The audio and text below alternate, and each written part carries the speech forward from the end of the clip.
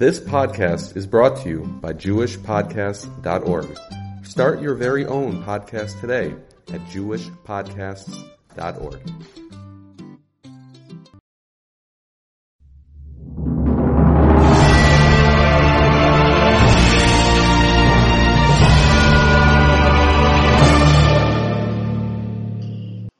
Hello everyone, welcome to the Fascinating Insights podcast.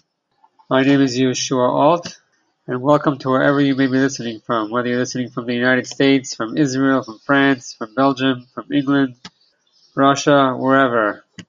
We are happy to have you here. If you would like to receive the weekly Fascinating Insights articles, please send an email to yalt3285@gmail.com, yalt3285@gmail.com. It is available in English and in French. You can also send to that email any questions or comments that you have on this episode or any other of the previous episodes. Please feel free to send this episode or any of the other episodes to anyone who may benefit from it. And you can also feel free to send the weekly Fascinating Insights articles to anyone that may enjoy it. Good morning, everyone, from the Holy Land. Before we discuss today's topic, what's valuable to us, I would like to mention that my new book, Extraordinary Insights, is now available on Amazon as a hard copy, as a hardcover, and as a softcover book. You can just Google it. You can Google books by Yeshua Alt, YEHOSHUA-ALT, books by Yeshua Alt, and it should come up. Or you can just send me an email at yalt3285@gmail.com, yalt3285@gmail.com. So, let's begin. We know that money is an important part of our life, and we are aware of its value. But what is the value of mitzvahs? We know that Hashem gives reward to the wicked in this world for their mitzvahs, in order that they shouldn't receive the reward in the next world. So it's understandable that the wicked would get punished for their sins. But why should their few mitzvahs be taken from them by receiving reward in this world, which is essentially empty? This point is brought out by the Michtav Eliyahu in Volume 1, page 16, Michtav Eliyahu. Another question is that how is it possible to reward them in this world if the Gemara tells us in Kedushin Lamed Testament base 39b, it says, Schar mitzvah b'hayal maleka, there is nothing in this world that can possibly pay for the great reward of a mitzvah. Let's just bring out one more question which is connected to this week's parsha. Rav Chaim Shmulevitz wonders how the sale of the birthright from Esav to Yaakov was valid. Because since the birthright is worth more than any fortune of this world, it is considered ainah, fraud, more than a sixth, and that would invalidate the sale. So therefore, how was it valid? This is in Sichas Musar, Tavshin Lamed Aleph, Maimer Chavtes, 29. So let's continue. We create our Olam Haba, the next world, through our actions.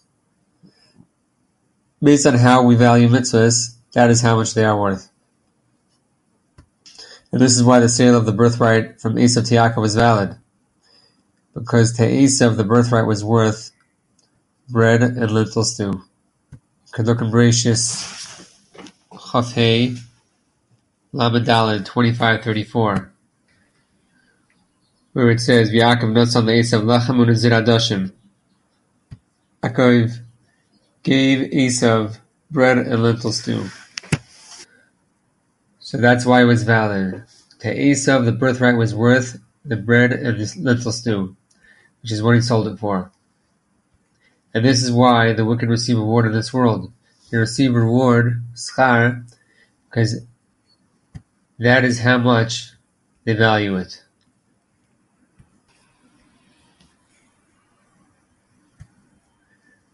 A way to understand this is a tree.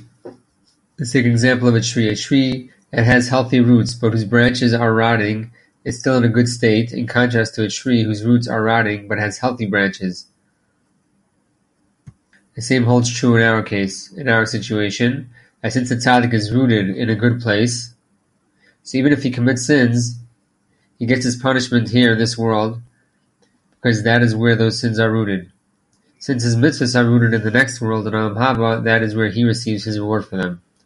On the other hand, the wicked may perform mitzvahs to look good in the eyes of others because of etiquette or because of their nature. But in any event, they are rooted in this world, and that's why this is where they receive payment for those mitzvahs. So let's ask ourselves, how much is a mitzvah worth to us? An opportunity to earn $1,000 arose when we forsake a mitzvah to do it. Do we interrupt others while they are learning Torah in order to ask a quick question unrelated to Torah?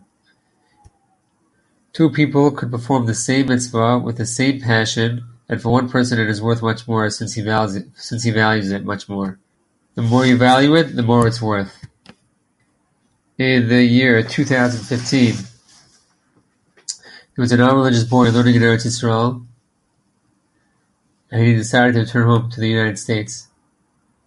And although the cheapest ticket required leaving on Shabbos, his departure would be on Shabbos, he reserved this ticket. And when the Mashgiach heard about this, he encouraged the boy not to travel on Shabbos. So the Mashgiach encouraged the boy not to travel on Shabbos. Anyway, the boy he said he had little money and he couldn't afford to change the ticket. Mashgiach told him that wasn't a problem and that he would pay for it. So Mashgiach paid the hefty price to change the ticket to a weekday. 2 years later, the Mashgiach was collecting money in the state's Res Yeshiva. Who showed up? It was this boy, and he gave the Mashgiach the money, reimbursing him for the changed ticket. He told him that ever since that incident, he had not desecrated Shabbos. When he saw how important Shabbos was to the Mashgiach, who was willing to pay a large sum of money to keep another person from desecrating Shabbos, he realized the value of Shabbos. Just a reminder to hit subscribe wherever you're listening to this episode, whether it's Apple Podcasts, Google Podcasts, Spotify, Stitcher, wherever. Please spread this episode or any of the previous episodes so that people could benefit from it. Please rate and review this podcast so that others can listen to it and be inspired. Let's spread inspiration in the world. If you have any questions or comments, please send an email to yalt3285@gmail.com. Thank you so much for listening.